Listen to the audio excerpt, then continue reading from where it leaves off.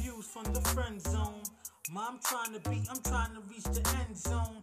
You think I'm kinda sweet and you wanna be friends though? It's cool though. Just don't try to play me for no fool, yo. Views from the friend zone. I'm trying to reach the end zone. You think I'm kinda sweet and you wanna be friends though? It's cool though. Just don't try to play me for no fool, yo. Yeah. Welcome to another edition of the Views from the Friend Zone podcast. It's your boy Real Talk Marv. Happy Sunday, y'all.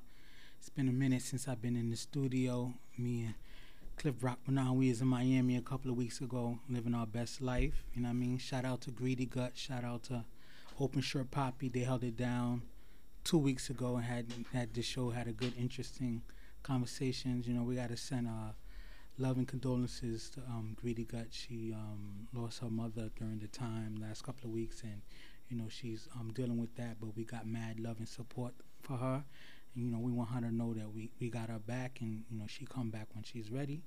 You know what I'm saying? But you know we're gonna have a good show. We got a special guest in the building. You know, like always, I'm gonna have people introduce themselves, starting with the guest. What's going on, y'all? It's T-Tail, Terrence Tillman. I'm a certified life coach and a professional speaker from Queens, New York. Appreciate you guys for having me. Nice. It's your boy Cliff Brockman.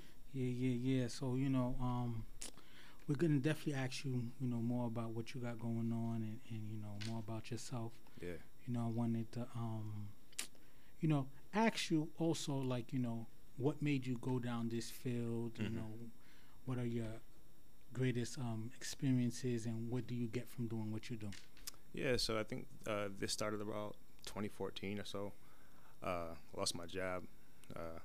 My mom was having a brain aneurysm on her deathbed. Then my dad, ironically, was in another hospital taking chemotherapy for cancer. So it kind of happened all at once. I was just in a bad place, you know, didn't know whether my mom was going to live or die. You know, so just kind of in a desperate place, right? And just trying to find inspiration wherever I could, you know, just try to find some type of motivation. So I would watch videos. I would go to these motivational speakers and just stay in the audience and just listen. And I would drag some of my friends with me. And one particular friend of mine, she was with me. I took her to like 2 or 3 of these, and she was like, you know, you've been doing this for years. I was like, what? She was like, you've been motivating us for years, like your friends, your family, strangers. You help out a lot, you know, since high school, since before high school, like you have a gift. So it was your calling before you knew it was your calling. Yeah, you know, but I never really made the correlation to do this like on a professional level. It was just something that I just do, you know. People call me for advice all the time. We have 2-3 hour conversations and stuff like that. And so she said to me, until your name is on the bill, I'm not coming back to any one of these events with you because you're playing. Because this is what you should be doing. Wow. And I was just like, oh, that was my aha moment. And then from then, you know, I just had to figure it out and just began my journey, you know, becoming a coach and getting out there speaking and doing things like that. Yeah, that's what's up. You want to ask him any questions, Claire? No, I'm going to ask him during the show, probably later on in the show. I'll ask him more questions about it. So how do you go about becoming a certified life coach? And, like, what is the process like for those who are, like, listening? Like, you know, because sometimes I feel like we all have a word or we all kind of feel like we can do certain things, but we don't know the credentials or the path to achieve it. Yeah, so people take different avenues. For me, I wanted to source out a very reputable organization, and I knew a friend who had another friend who was a master life coach. Her name is Aisha Curry. She's in California. Okay. And she has a school for this, called Powerology. Wow. It's an incredible school. So you really go to school, you do the homework, you do projects and stuff like that. They teach you about life coaching and the differences of what life coaching is versus therapy, which is vastly two different things. I was going to say, right, because it kind of feels like it could border on, you know, psychiatrists or psychology and kind of thing. So, like, you know, what I've learned is that it's two different things. You know, therapy kind of takes care of your past. A life coach prepares you for the future, right? And that's deep. Yeah, you know, so it's kind of like having a personal trainer, right? Yeah. So you kind of meet with goals, you know, and what you really want to do with your life, and we create customized plans, you know, and and help you with that. And it's kind of like I'm your accountability partner.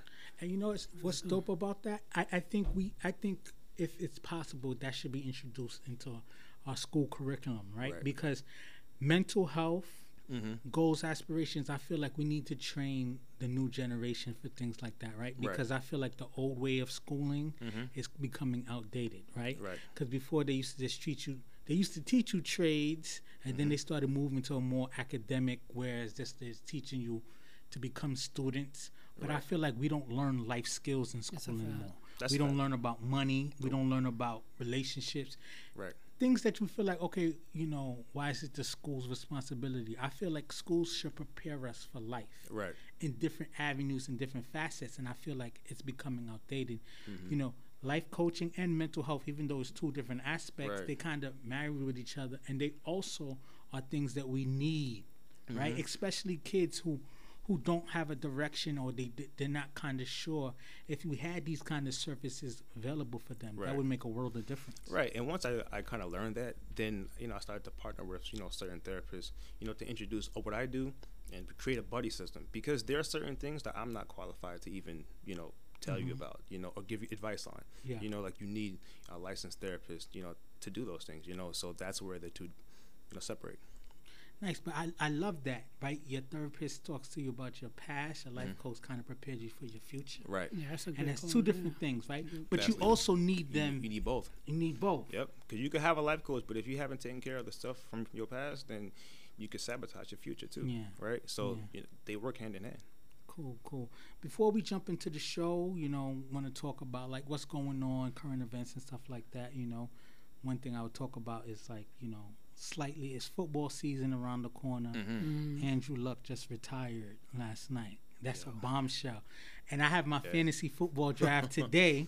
Oh, you lucky. I could have messed around and drafted him. You know, obviously that's not the end of the world, but that's crazy. What was the sudden change? I didn't even know. Because about it. He's just been so injured the last couple of years, and he has this nagging ankle injury right now that he's just like, you know what, I'm done.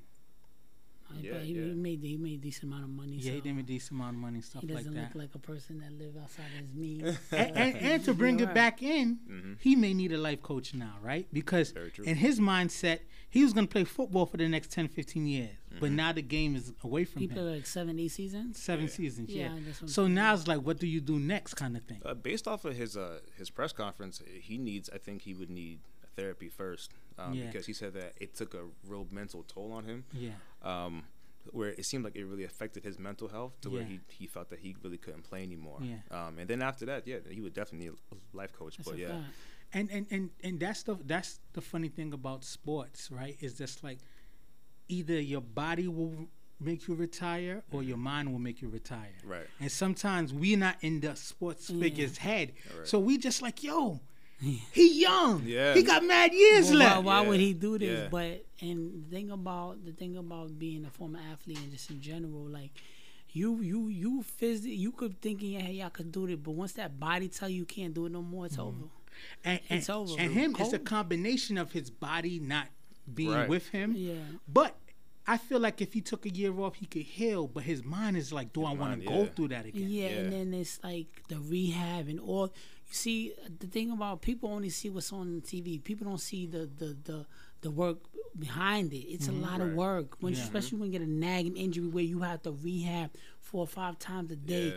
You got to do the pool later. You got to do the pool early in the morning. You don't really get time to spend time with your family because you're trying to get back to the top peaks of being that top athlete. And it's also a bigger story outside of this to like even switch it is just like, you know, life paths. Like let's look at Dwayne Wade and let's look at Carmelo Anthony. Both class of 2003, right? Wade has been to the mountaintop. And if you saw Wade play last year, he still got it. He looked decent. He may not give you 35 minutes, but if you give Wade 20 minutes, he might give you 20 real quick, right? No, he still could average a solid 14 and 6 in the league. And now look at Melo. Melo can't find a job. But another guy on the pinnacle from 03. That situation is different, right? You talking about Dwayne Wade is when the body physically tell you don't have that, you can't do it anymore. You just age play a factor, and just all the years putting the pound in on certain things. But mindset is the mellow thing. Mindset and mellow thing, where it's also, it showed you your case. It's not even a mindset mellow thing. It's a character issue, right? The NBA said, we're not going to deal with your character issue. Yeah. The fact that you're a selfish basketball player and you're only thinking about yourself in this stage of your life, you don't realize that you're supposed to be a support player, and instead of starting being a star, your character issue is going to keep you outside of our league, and that's what happened. Two more before we jump in the show. Two more athletes that I also want to bring is the mindset as well, right? Because it's critical to what we're talking about, and especially your services, life services. Let's look at what's going on with Boogie Cousins, and let's look also what's going on with Dwight Howard, right? Yeah. When Boogie Cousins, his body, he's gonna probably have to have the Andrew Luck situation. I'm not forcing him to retire, but his body's not really dealing with him. But then now let's talk about Dwight Howard, who's about to be signed with the Lakers when he finishes buyout with the Grizzlies. Yep. But the Lakers said, you're on a short leash. Yep. No guarantee money. Think about it. Dwight Howard was one of the best players in the world. Yeah. But He still has physical abilities, but it's the mindset that people are just like, whoa. Then once again, it's not just the mindset. It's not his physical abilities that you talk about. It's his character issues. He's a guy that talks to the public too much. He whines. He complains. He brings problem to the team locker room.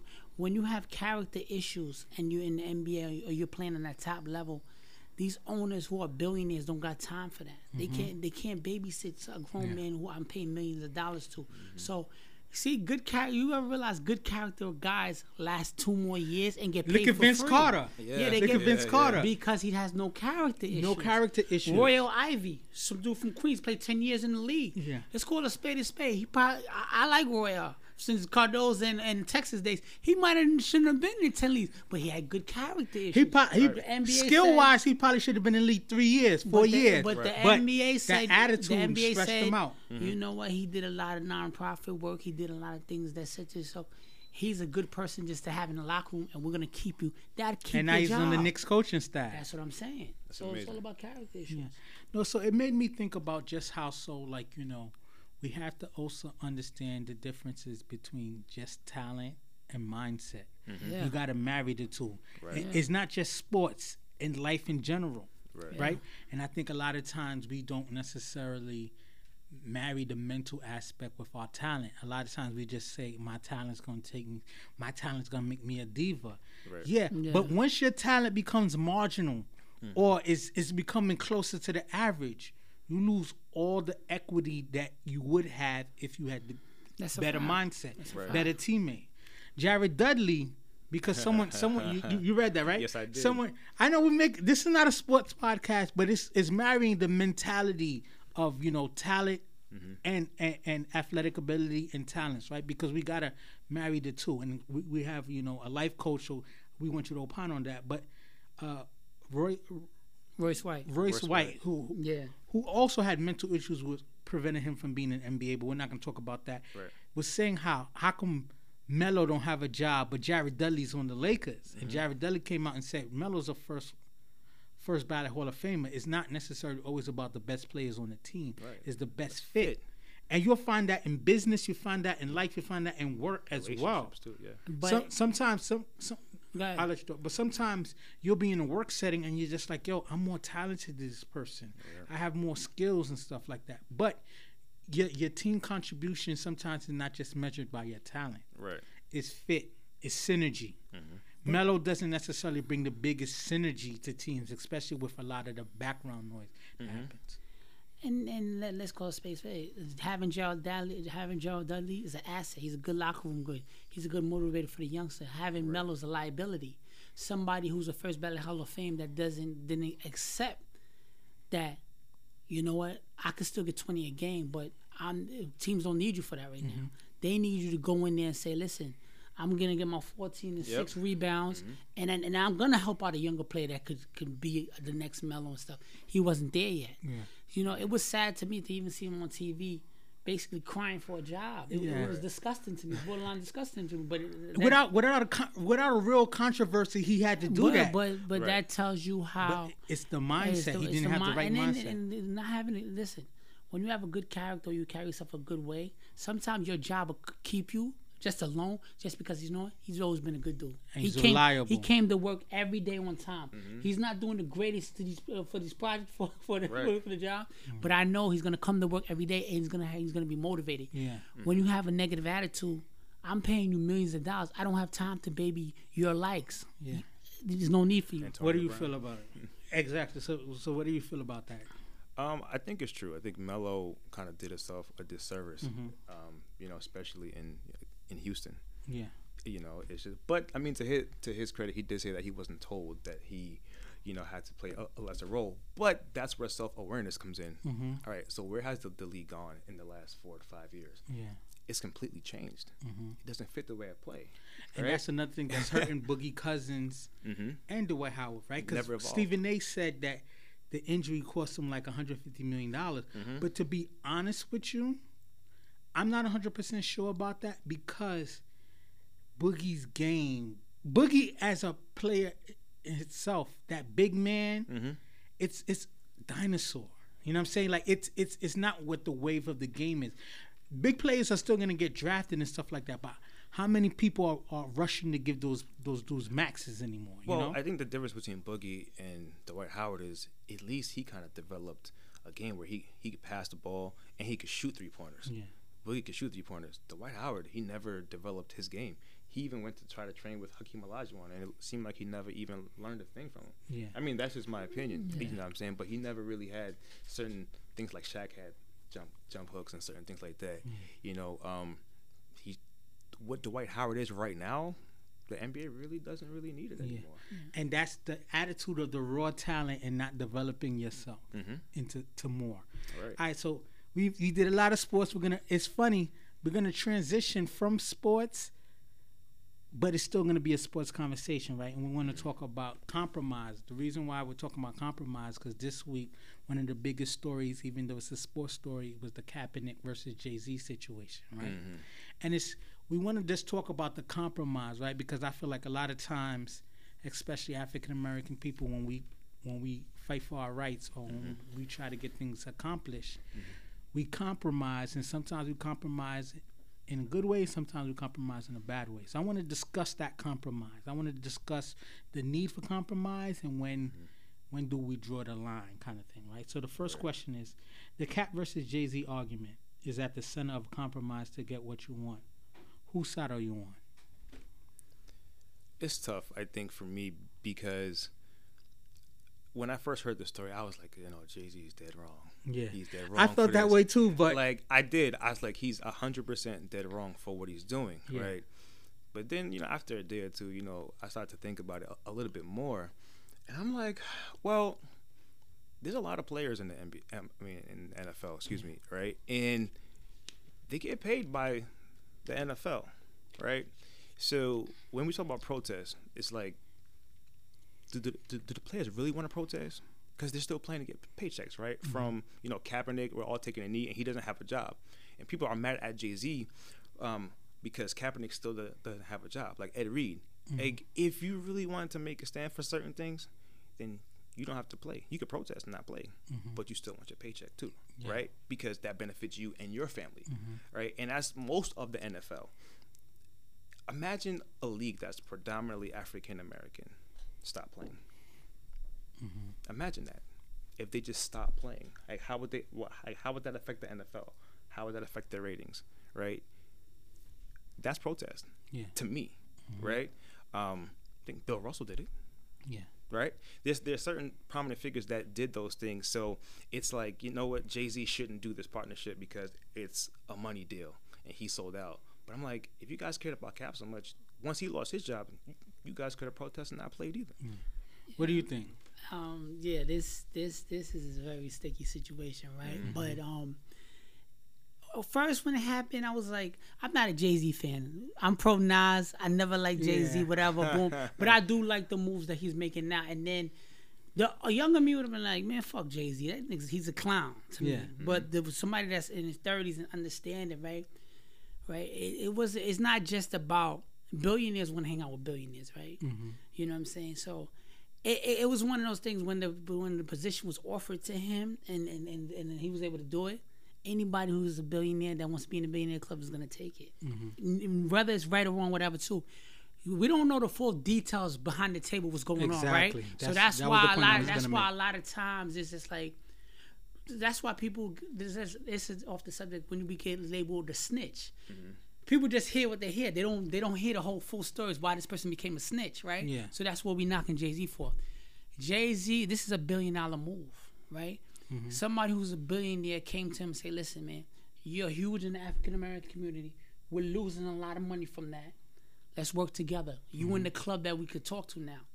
Any one of us would have took it. Yeah. Right? Because now you're talking about a situation where it's not even just for the money. It's just the status where he's going to go with this, right? He might do some great things for us.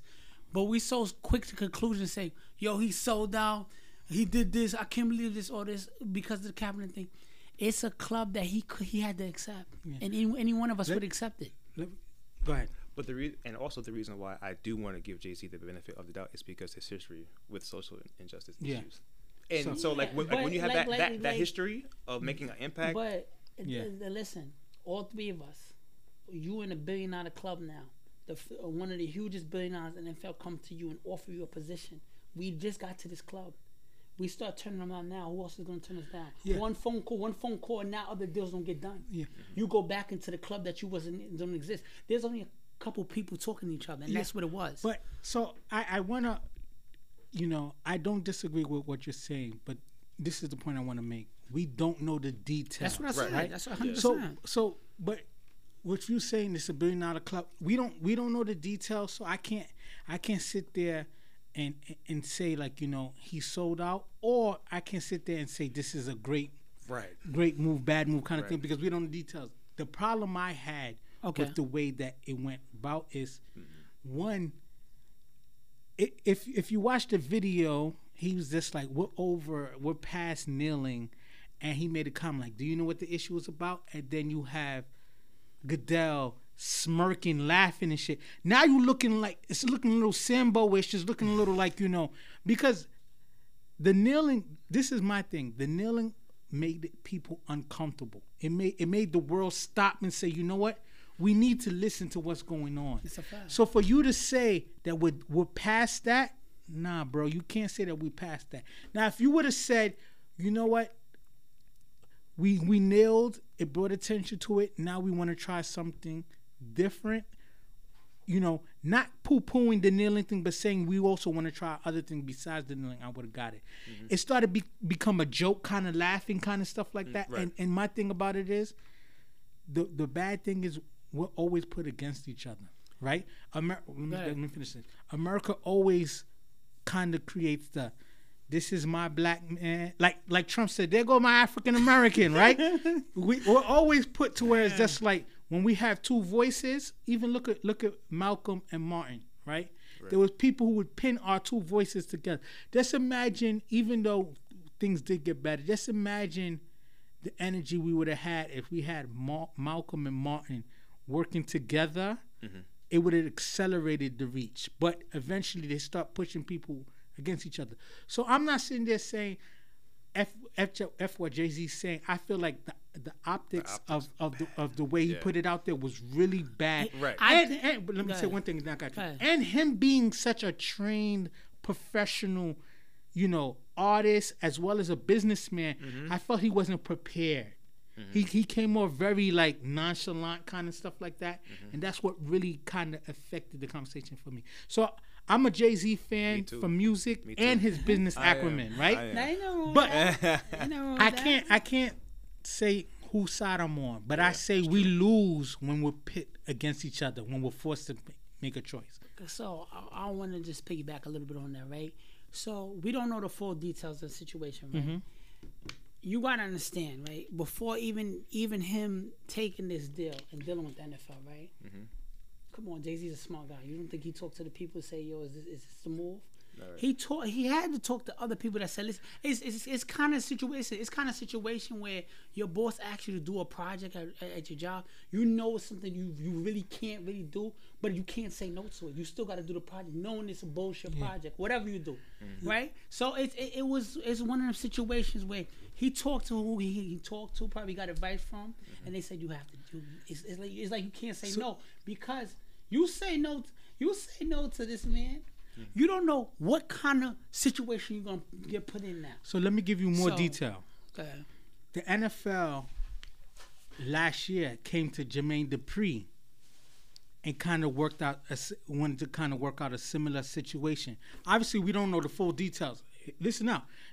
Jay-Z told Jermaine Dupri, don't do it. Don't have that kind. Don't be involved with the NFL and their entertainment and situation, stuff like that. And then now 1 year later, Jay-Z does a deal. Okay, let's talk about it. I know you can say the magnitude of what Jay-Z is versus Jermaine Dupri. The magnitude, credibility. The deal they probably offered Jermaine Dupri was like a small percentage deal that was going to work for them. You talking about this is. We still don't know what. This is you talking about a Soulja Boy and Drake kind of deal. They was offering Soulja Boy a deal. We don't know the details. We don't got to know the detail. We know the credibility of the people. What you think? But Jermaine Dupri did come on. I think it was, I don't know if it was Big Tigger or something like that, and he said that that was false. You know, that they didn't really offer him a deal, and Jay-Z, that conversation really never happened. Okay. I don't really know. We'll never really know. But the reason why a lot of people are kind of looking at Jay-Z because Jay-Z was with Cat in the beginning, wore his jersey performing. He remember he has a line in the song, "I don't need a Super Bowl. Super Bowl need me," kind of thing, right? Right. So it kind of made you feel like he had a momentum of like we're not fooling with the NFL. But things change. Yeah. Cat has also took he signed a non-disclosure for when he signed his settlement and stuff like that. So now Cat can't really speak out about certain things and stuff like that, right? Yeah. And at the end of the day, people got to make their money. So I totally get that. I'm more upset about how we're being pit against each other. But that you see, somebody who doesn't understand what's going on automatically jump. Oh, he's a seller. He just whatever. Because you're going through emotion feelings, you got to take a step back and put yourself in that man's shoes. I'm not even a Jay-Z fan, but I understood it. I never, even when it first happened, I was like, it didn't surprise me, right? Because it's one of the situations where he's in a different club. Who's to say he didn't talk to Magic Johnson about it or somebody who's credible and said, you know what? Because billionaires talk to billionaires. Magic's up there. So who's to say he didn't talk to Magic and he was like, what you think? And Magic probably was like, it's something that you really can't turn down. Especially you coming from, especially no. Listen, I'm gonna let you talk. Especially coming from the music world, he might do something that's in the next couple of years. You're like, oh, now I see it. We got to give it time. I think what he failed at is having that press conference and then bringing all these 105 people and all these music magicians to ask some questions. He should have hit it like this. He should have had a PR team with him. And did the PR move and let everybody else talk about it, right? Yeah. Because like you said, the optics are bad. It's very the optics was very bad. Very bad. That's like LeBron saying I'm going to Miami. Kind of thing. I don't know. I'm a LeBron fan. That to me was people in their feelings. But that's people in their feelings right now about this whole situation. Yeah. No, but my thing is it's more so of like you having that look where. I just felt like he wasn't attacking Colin Kaepernick, but I felt like he brushed Colin Kaepernick to the side. It was sort of like someone said, this is the equivalent to me. Like, you're hearing civil rights talk and stuff like that, and then they're asking the civil rights leader, and they was like, yeah, I saw Rosa Parks. She did her little busting or whatever, you know what I'm saying? But, it's bigger than what Rosa Parks did. But that's what I'm saying, like, when the optics of it was just really, really bad. When he had the Brooklyn Nets, right? He had 1% of the Brooklyn Nets. 1%. That's what the NBA gave him, 1% of the Brooklyn Nets. And he built the Barclays. Barclays got lit. Everybody was Brooklyn up. They gave him 1%. This deal right here, top of the mountain, couldn't turn it down. You keep saying that like you know the details. Well, we don't know the details, but everyone's saying that it's gonna. Everyone's saying that it's gonna come with ownership. Do you know how ownership? Do you know how ownership works? Like you can't sit. a league can't sit there and say, yeah, we're going to give you partial ownership of it, right? A transaction has to go. Who's selling? The last team that was up for purchase was the Carolina Panthers, and that deal was already went through. That went through. But so, no, we don't know the details. You're right, because that's a back and forth situation. Yeah, when things like this happen, they immediately throw spin. They whisper, "Oh, he's gonna get ownership." For us to be distracted and not be bothered by it, kind of thing. We still don't know. So let's move on to we'll still talk about compromise, but why does it feel like African Americans, we also lose during compromise? Like, I feel like other cultures, when they stand on the picket line and they had their movements, I feel like their demands are met and you feel change. I feel like every time we have these kind of movements, we make noise and we get frustrated, and then I feel like we never get the just due when we draw our line and pick a line. I feel like our compromises is we lose more than we gain. What do you feel about that? Well, I think historically, we've always been very forgiving. Yes. And you can always count on that for us to be very, very forgiving of everything and everybody. Yeah. And, a lot of times people just go, oh, well, we'll just pray about it. And that's always like the hook. It's like, well, we're just going to pray for this or pray for that. We're going to get our reward in heaven or afterlife. I want my roses while I can smell them. But there's a place for that. And I'm not, refuting that. But it's like we're always turning the other cheek. Exactly. But historically, that's what it's always been. So that's why I feel like a lot of maybe different cultures kind of are able to just kind of stand firm and get what they're looking for. And also they work together a lot. We don't work with that's another the collaboration. We have to come back to. That's a huge thing. What about you? Why you feel like I feel like we settle? Our settlements always least than other groups when they draw the line and have these conversations. What do you think? I mean, it's just a matter of, not to say that we don't care enough. Like said, we don't stick together. Like when the Jewish is going through stuff, they stick together. They make sure things going through, and it's just that we're so trained, right? Everything to say, oh, like you said, oh, we'll get better next time. We'll do better next time. We just gotta keep fighting. We gotta keep fighting. We have that mindset of saying that next time instead of just doing it and sticking together. Like he said about the NFL, if everybody was like, let's not play. Dudes is not doing that because I'm like, dudes is like, I like Kaepernick, but I got $30 million with Nike. I'm not doing that. Y'all both said something that I totally agree. I feel so many times like we're just programmed to be like, you know what? Well, they gave us a little piece of bread. Yeah. I'm gonna be good with the little. Not like we have to kind of draw those lines. We have, and that's why I'm such a like. You know what? People, even Kaepernick. Now I'm hearing people downplay Kaepernick because he's half black and half white, and he didn't grow up in the hood, so he can't really speak for us. Come on, bro. That's the kind of dissension that they're banking on us to do. Mm-hmm. That's why a lot of times our leaders, they don't even worry about our leaders. They feel we're going to tear down our leaders before they even have to get to our leaders. Mm-hmm. Like back in the days, think about it. Black Panther movement, all those movements, it was internally that they got to them. They get to someone, they have somebody infiltrate the group. I mean, not to get too political, but I just feel like as a people, we don't take our stand long enough. Mm-hmm. We just feel so much that, you know what?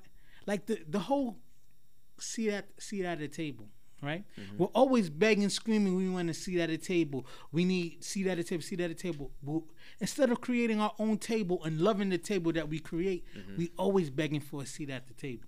Mm-hmm. Well, I think it's just, we don't really support a lot of our own, I think, enough, right? Mm-hmm. There's a lot of different, even restaurants and products and people doing really amazing things that have their own businesses and the entrepreneurs and things like that. Mm-hmm. And like we were saying earlier, they won't even share your story. They won't even share your post or your video or your product or your shirt. I think that's that's the difference. Like that's why, like when it comes to that, like I really, in the industry, I really love Master P because Master P has that mindset of saying like, it's not always about the money with him. It's always just like, why do you need that? He told Kevin, let's start our own NFL. Let's start our own league. Yeah. It's not gonna make as much money as the NFL and stuff whatever too. But he's like, listen, the days of needing handouts is over. We got enough money to make this thing happen together. if Jordan, Magic Johnson, Oprah, Bill when BT, everybody come together and say, let's start a league, whatever, they can make it happen. Let me tell you, back in the days, Ice Cube.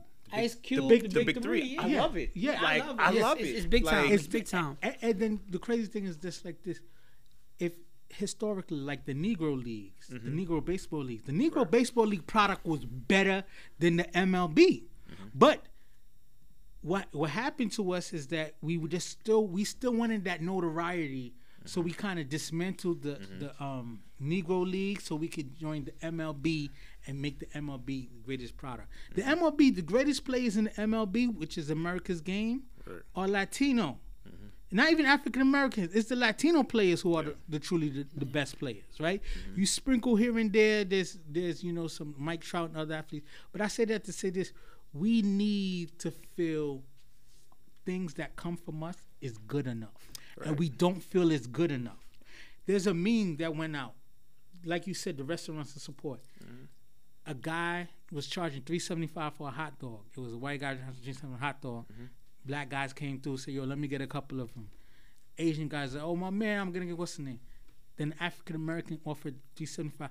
Come on, why you got to charge me $3.75 for a hot dog? You know a hot dog's $1.50. I could go home and make a hot dog for 50 cents. They didn't argue when the other people presented that same hot dog. In fact, they even purchased more than they usually.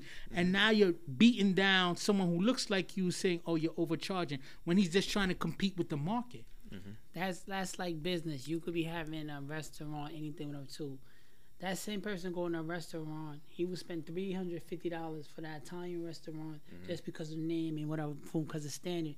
But then if you somebody that's opening a soul food spot in the hood and you charging $30, like my bill's $100. You charging? I didn't order this. What is gratuity? You know what I'm saying? Arguing type stuff. You charging $140. They looking for so you charging $140 for a plate of food? That's crazy. But you're not knowing that you would pay for it if it was somebody else. That's why a lot of times. And that's true. That's why a lot of times, like 50 Cent, when he hit Vitamin Well, he put his name on it, right? Because people want to support it. Yeah. It's one of them situations where we are trained to think negative instead of doing think positive and saying, you know what, let me help others. And the only thing I ask is that if we're gonna support each other and invest in each other, I hope the businesses come with some good customer service.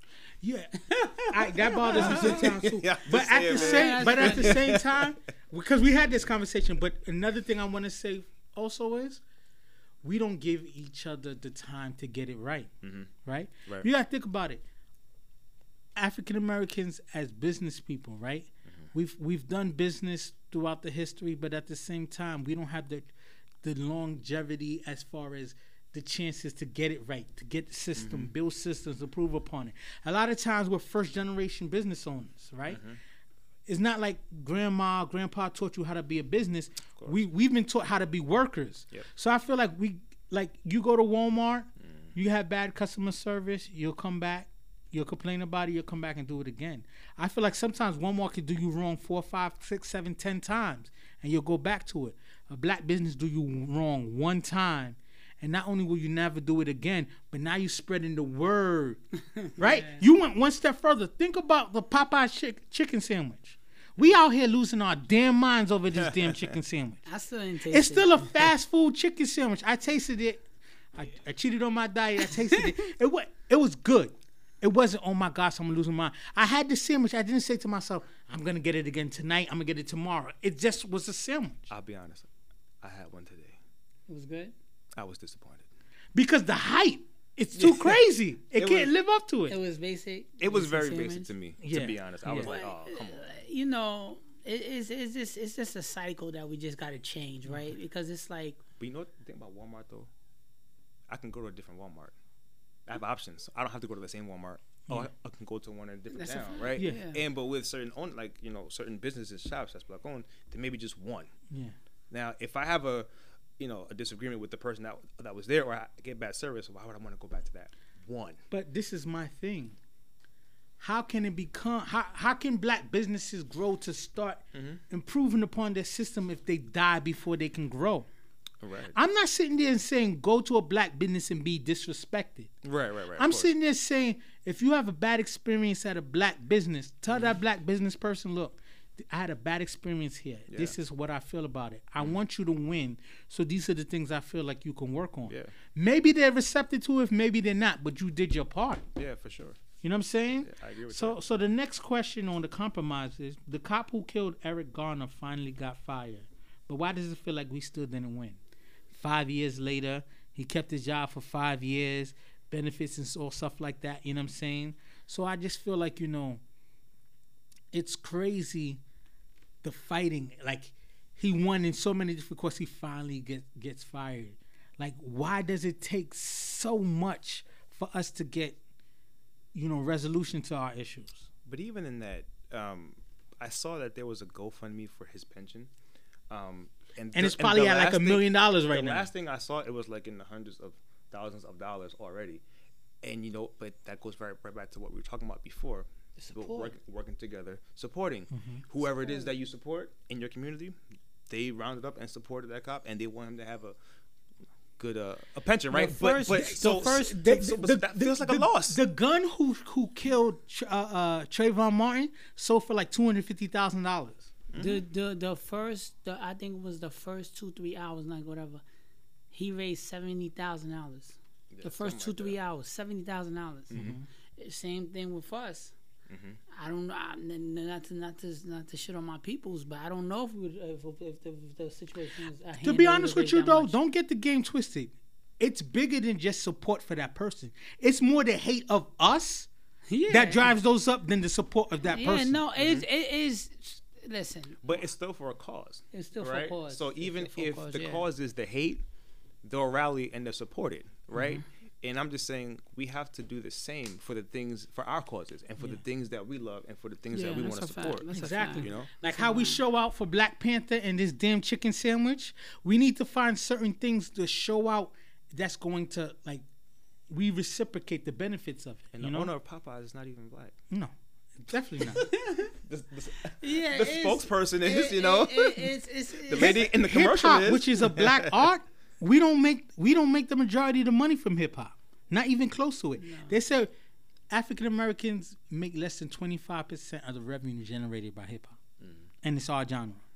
So the last question on compromise is: do you feel this is like a more step away from like political and more just?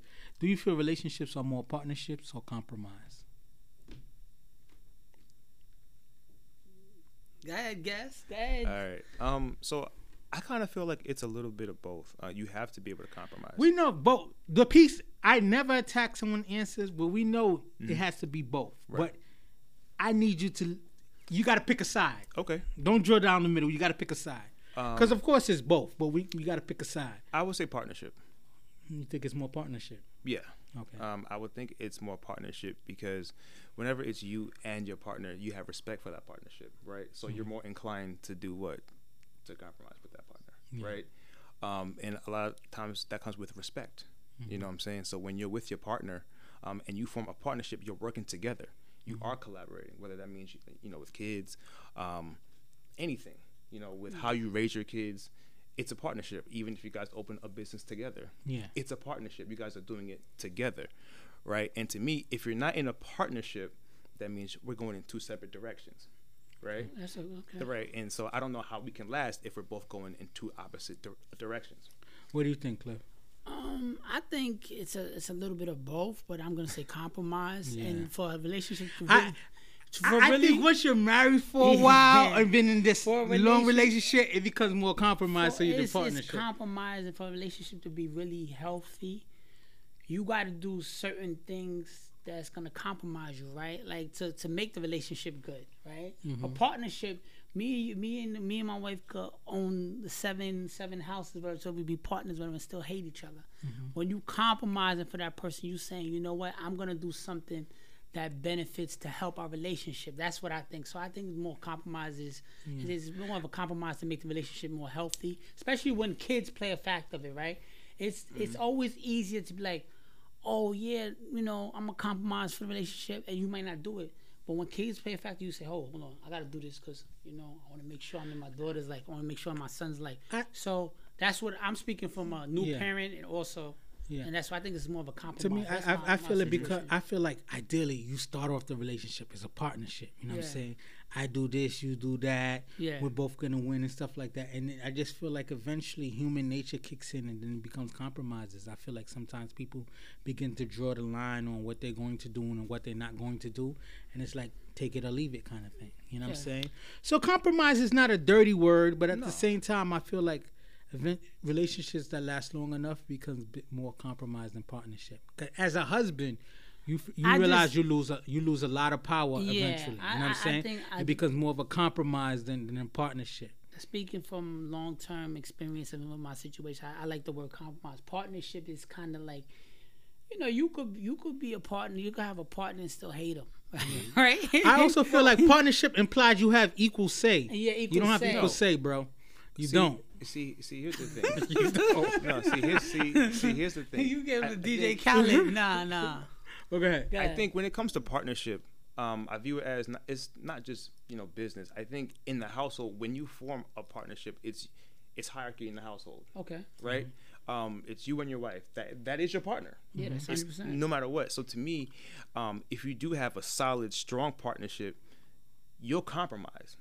Like you will compromise. They're not mutually exclusive. I just feel like compromise in the beginning is a partnership, but eventually it defaults at a compromise. Yeah, you have to compromise in a relationship. All right. So because we spent a lot of time on that topic more than I wanted to, I'm gonna move the show on and I'm gonna talk the next topics, and we'll kind of try to be a little faster with the responses just due to time. So I'm gonna talk about the selection process as how we choose our mate. I feel like when we were younger, a big butt and a smile would have did it for you. Mm-hmm. You know what I'm saying? But then you get older, you have life experiences, you realize when I'm choosing someone to be that person, I gotta have a better selection process. So first question, do you choose your partner based off of looks or potential now that you're older? I don't know your relationship status. Right. All right. So I'm engaged right now. I'm getting married in about a week and a half. Okay. Congrats. Yeah. Appreciate it. So to me, I would say potential. I don't base it off of looks. I mean, looks, of course, is the initial of what you see on the outside. Mm-hmm. But once you get to know somebody, I think that's kind of what you really go for. Yeah. I mean, from me, I think for me, the biggest thing for me was peace. Having the ability to have somebody to bring you, peace. That's excellent word when it comes to relationships. As I got older, all the strife and the crazy arguments and the unstable, all that dysfunction, I don't have it in me, at my age to go through that stuff. You have wisdom, man. You have wisdom. Life is already hard enough with other things that we go through every day. You know what I'm saying? So to come home to something that's so horrific, I just can't do anymore. So to me, I picked that. I picked based off of what. I think you didn't. He nothing in her, right? Yeah. The reason why I want to champion what you said, because there's a lot of women out there who are bad. Pretty, nice body. You're like, I'm a bad girl. All these men after me and stuff like that. And then you find them single, and then they're always complaining about there's no good men. And then you see not to dismiss, but you see a girl who may not have your features, who are more, plain or less into their looks, and you're like, why does she have a man? She's that man's piece. Women don't understand how much being a man's piece equals a lot. Go ahead. And to piggyback to both what Terrence and also what you said, Marv, is your sanity. We just at this point in my age, I'm not saying I'm 100. I'm 34. I accept that I'm 34 years old, right? So I need my sanity, right? So if when I don't have my sanity, I can't operate and do certain things I need to do because you're driving me crazy, right? Yeah. So you could be the prettiest girl in the world to me, right? And whatever. If you don't bring substance and my sanity to me, we're not. Nothing's gonna happen with us. Yeah. And that's very important. What a good relationship is, you got to start with peace and sanity, and that's 100%. I agree with that. Because when you're younger, you're like the lion and the gazelle. You want to tackle the baddest, girl. You want that conquest. And then when you're older, I want to be able to come home, look at your smile, talk about each other's day, build, and just have peace, right? Because there's war going on outside. Yep. I want peace in my home. Right. Peace is an underrated trait. when it comes to relationships. So the next question is, does career goals factor in on how you choose to date? Career goals? Yeah. So like the ambition of the person you're choosing to date, you know, what they want to accomplish versus necessarily, you know, how they're going to contribute in the relationship. What do you think? 100%. Because in a relationship, the person, both parties should always have goals and aspirations and be motivate each other to do better, right? Because if that's not going to be there, the relationship is not going to work. And one person is always motivating the person, just like, oh, I'm cool at my job. You know, I work at McDonald's. I'm cool. I get I got a good schedule. I know whatever. You eventually gonna clash, right? And motivation and stuff like that. It's ambition is healthy for a relationship because it automatically puts you in competition, right? Because once you see your partner working hard, you're like, I gotta figure it out. Yeah, right. She's going for it, and it's a healthy competition. So 100%, I think. I 200% agree. Yeah. I think you have to have that. I mean, there's no way that you can't have that. If one person is always flying like here, and you're always trying to go here, at some point you're always going to look down, and animosity is going to be developed. Yeah. You know what I'm saying? Yeah. And then insecurity is going to play a factor because you looking at it like, oh, what you call it? Oh, why are you doing this? Why are you doing that? But you being insecure, the fact that person is doing better than you. But when somebody's doing better than you in a relationship, it should motivate you to say, you know what? I'm going to do better next year for myself. But also to bring it back to the peace. If you're not that person's peace, you will change their ambition, right? Because you could be ambitious and want the world, and then you're in a relationship that's toxic. Yep. It completely destroys your ambition. That's a fact. And that's where you don't wake up motivated anymore. Nope. You don't have the wind pushing you. Now you're just like, shit, I'm trying to survive, man. And I'm trying to make it through, you know? And that's the dysfunction that I'm talking about. Because if you're not going to get an ROI, if you're not going to get a return on your investment, you know, so if you're flying high and it's like you said, you're ambitious, you're working, and then you coming home to dysfunction, and if you're not bringing that person up, the opposite's going to happen. They're going to bring you down. Exactly. And that's the problem because now you're waking up to strife, you're waking up to just dysfunction, depression, and you're not happy. It's crazy. Exactly. I can't do it. So it's just like you got to find someone. Balance you. Balance you. Perfect. Yeah, balance. Right? Because if you're the overly ambitious person and the person with you is not ambitious, you're going to start to, like you said, look down at them. Animosity is created. The value you have in that person starts to kind of diminish. But at the same time, if you're with someone who pushes you and just motivates you and stuff like that, things that you weren't able to accomplish, you now have someone that's like, yo, come on, man. We know you could do this, but you could do more. Right. It's nothing better than to come home. You don't need to be pacified to make you feel like, oh, you're the king.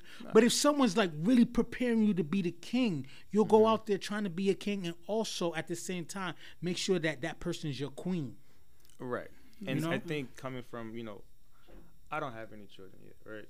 I know you guys do, right? So yes, I don't. So I don't want to ever look at my relationship as like I have a child when I don't have any, right? Exactly. And you don't have any more, right? So why does your partner need to be that? Exactly. You know what I'm saying? Like to me, like it's just. That's good words. So last question: do you think your selection process taught you a lot or made you suffer from your younger days? Oh, from me personally, it made me learn a whole lot. Despite it, whether I suffered or not, because I did. But to me, I look at what did I learn from it, and what could I have done better. Yeah. Because a lot of times I think we can go, oh well, that person did this and this person is that, they're horrible to me. But for me, I look at myself and say, man, like what could I have done better in that relationship? Maybe I could have noticed some signs better. Maybe I could have noticed some red flags. I take each relationship as a learning process because each relationship has gotten me to where I am today, and which is in 11 days I'm about to be married. Yeah, and that came at a cost, but it prepared me for everything that I'm about to go through in the next chapter of my life, man. But I think it's all about the lessons and not about the disasters. What do you think? I think my process of relationships in general, it made me be a better person, made me be more mature, right? Because going through certain situations, and in my younger days, I didn't really give a fuck about relationships, right? I was more like, I want to have sex with you. I'm gonna be honest, I want to have sex with you and keep it moving. But then when you find somebody where, you know, the relationships you have is up and downs, you realize that, you know, you want to be more mature or better for that person. Especially, I always factor it in, you know, I have a daughter, so I gotta lead by example. So if I'm acting like a cowboy, she gonna see daddy's acting like a cowboy, and then she's gonna pick a cowboy, and then I gotta shoot the cowboy. Exactly. So I gotta lead by example right now. So for me, leading by example, I try to show much respect to my wife. Now I don't argue with her, and I even tell my wife, if you want to have an argument, you better wait till that little girl go to sleep. Yeah. Because I don't want her to see that turmoil, because then she's going to pick a man thinking that's okay. I feel like young Jeezy. I've been through it all. You know what I'm saying? I done seen it all. So I try to lead by example. So I feel like, you know what? It's lessons. I don't consider them losses. It's lessons, right? Because that time passed. I can't get back the time and the energy that I spent on the last woman. So I just got to become a better man going forward. And even now, in my current relationship, I'm learning to, like, you know what? The arguments, the shortcomings, whatever in the past, what can I learn from that? I learned more who I want to be. Right. I'm more what I like, what I don't like, and that's what we got to take from our loss, not losses, but, you know, our bad situations. We got to get the lessons out of them. Because if you only concentrate on the losses, you're forever a victim. And you're gonna be a victim in the future. Now, if you like, you know what, I learned from that. I know how to move. I know how to move differently. When I see signs, I don't necessarily get triggered, but I know how to move accordingly. That's what we need to do. So we only got a couple more minutes left. So the last topic is red pill, green pill. You know, the Matrix. You pick the red pill, you pick the green pill. So these are more, make the show a little more lighthearted. I'll start with you, red pill or green pill. Red pill, you're financially wealthy, but someone else chooses how you live your life and makes all your choices. Green pill, you're recognized as a great mind, you're famous, but you're forced to live right above the poverty line, basically minimum wage, making $10 an hour. Which pill do you choose? Don't play with it, life coach. Green. You rather have the peace. I can't have people make decisions for me. I can't have people make decisions for me. I would green pill too, because I'm the type of person. I'm a Taurus. I'm very stubborn. I gotta make my decisions. I gotta feel like I'm a part of it before decisions is being made. So red pill, because I'm married. I'm already having someone who makes my decisions for me and stuff like that. So if I'm a millionaire, and you know, the key is making the person think they made the choice for you, but you kind of Kaiser Sosa them. You ever seen Usual Suspects? How he made the cop think the whole story? Nah, but that was just a joke. To be honest with you, I think green pill. Because to be honest with you, I've been in situations in life where it's just like you make certain choices, and it's just like, you know what? I could have been better financially, but I'm comfortable with the man that I am. Sometimes you're offered more lucrative situations, but then you're like, you know, a puppet. And then you kind of go home like, damn, I get screamed at. Shit is crazy, but my check is nice. You know what I'm saying? All right, so the next one, red pill, the love of your life, fun, great sex, bomb personality, not attractive to you, but you can deal. Green pill, looks like Rihanna, acts like a dead body during sex, only wants to talk about herself. Red pill? Yeah, red pill. Because, I mean, sex is a communication thing. I'd rather her fuck the shit out of me than sit there and act like she don't appreciate it. Yeah. So I would say red pill too. Like, to be funny, you want to sit there and play games with me? Yeah. Listen, I'm the type of person. I'll wait till tomorrow if you're not into it, because I gotta know. Don't do me no favors, right? Yeah. So to be funny, I was gonna say green pill, but to me, red pill is just like when you in sync with someone, you love them and stuff like that. Like they may not look like Rihanna, but it's like that's yours, that's you. Y'all got that vibe. Right. Sometimes I've dealt with girls who I was like, she's mad pretty, but the disrespect that came with it, the level of I'm doing you a favor, it's like, nah, bro, I can't deal with that. Right. So the last one, red pill, die at 60, but remembered as a legend. Green pill, live to 85, but struggle the last 10 years of your life. Red pill. Red pill. I want to die a legend. Yeah. A legend. And people listen, 60's okay. you listen. People remember a legend. You know, people once talk you hit about 60, legend. I always feel you have that a certain amount of erections left in your life, right? So I feel like once all your erections are gone, come on, man, you had a good run. But also, it just brings to a more important point where it's just like, yo, you got to make the time that you have mean something, right? Because who wants to live to 90, but you was a coward all 90 years? You know what I'm saying? You got to make some choices, make some positions. But you know what? That's the end of our show. That was a very good show. I really appreciate you coming through as a guest. So I want you to do a shout out real quick and let them know how people can, what's your next event, how they can follow you on social media, et cetera, et cetera. Yeah, so everything is at T-Tail Inspires. My website is ttailinspires.com. If you want to know anything about my life coaching, booking me for speaking events, is ttailinspires.com. All social media. Yes, go to his IG too. I was going through some videos and hearing his inspiration and stuff like that, and it gave me a pep in my step. You know what I'm saying? So go to his IG right now, subscribe, and get some good motivation in your life. What about you? Just shout out to everybody. Just support one another. Like reaching and helping each other out shouldn't be a big deal. It should be something that should be genuine and something that you want to do, right? You never know who's reaching out and who can help you out in the long run. So that's all. I just want to give a positive message to everybody. I want to piggyback what you're saying. Like, I think a lot of times people feel like if you big somebody up, you kind of make them bigger than you and people's egos get in the way. Nah, bro, just live your life like, yo, I want to see people win. I want to see people do good. I go out of my way to like show people love and support people. And not because I want anything back. Right. It's just because it's a good thing to do. It's a good way to live. And sometimes just bigging people up, letting people see, letting people win or helping people win and stuff like that, that's the motivation you need. You know what I'm saying? You got to keep your circle that way. A lot of times everybody want to shit on people and be bigger than other people. It's like, those are shallow. You live a life where you put yourself in a corner.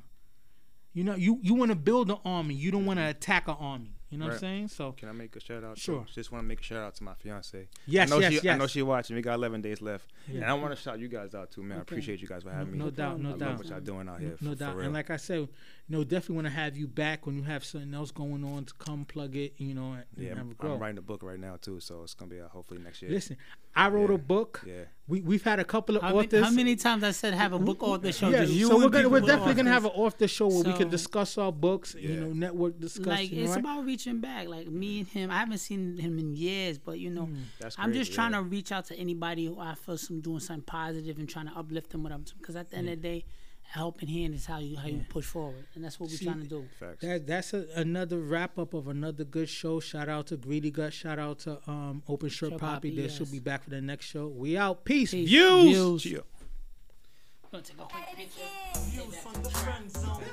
I'm trying to reach the end zone. But I'm surprised you're not into the fashion. You go hard. Yeah, I do. Yeah. So I'm like, this dude is suited and booted. Like, you gotta look good too. I was like, that's all good. That's all good. We usually have more liquor.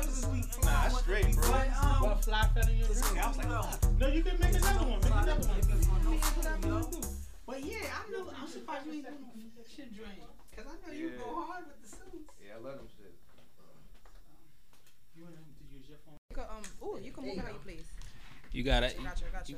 ad lib. You gonna ad lib the topics more since we got less time? No. It's already set. Yeah, see him. I'm trying to reach the end zone. You think I'm kinda sweet and you wanna be friends though? It's cool though. Just don't try to play me for no fool, yo. Views from the friend zone. I'm trying to reach the end zone. You think I'm kinda sweet and you wanna be friends though? It's cool though. Just don't try to play me for no fool, yo. Yeah. Welcome to another edition of the Views from the Friend Zone podcast. It's your boy Real Talk Marv. Happy Sunday, y'all. The weather's beautiful outside. I think the weather gods are giving us one last chance to thought and have summer fun before it gets hoodie and tin weather. But I'm not gonna hold us up. So have everybody introduce themselves. Starting to the right. Amanda, aka Greedy Gut with the little butt.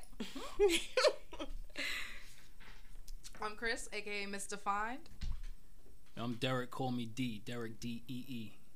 It's your boy Cliff Bachman. Yes. So Mr. Fine, I actually was a talent guest a talent host on a show a couple of weeks ago, and she was the best talent there. And I told her, you know, I'm gonna have the best talent come be a guest on the show. So you know, she spoken word. She did a cool spoken word singing kind of performance.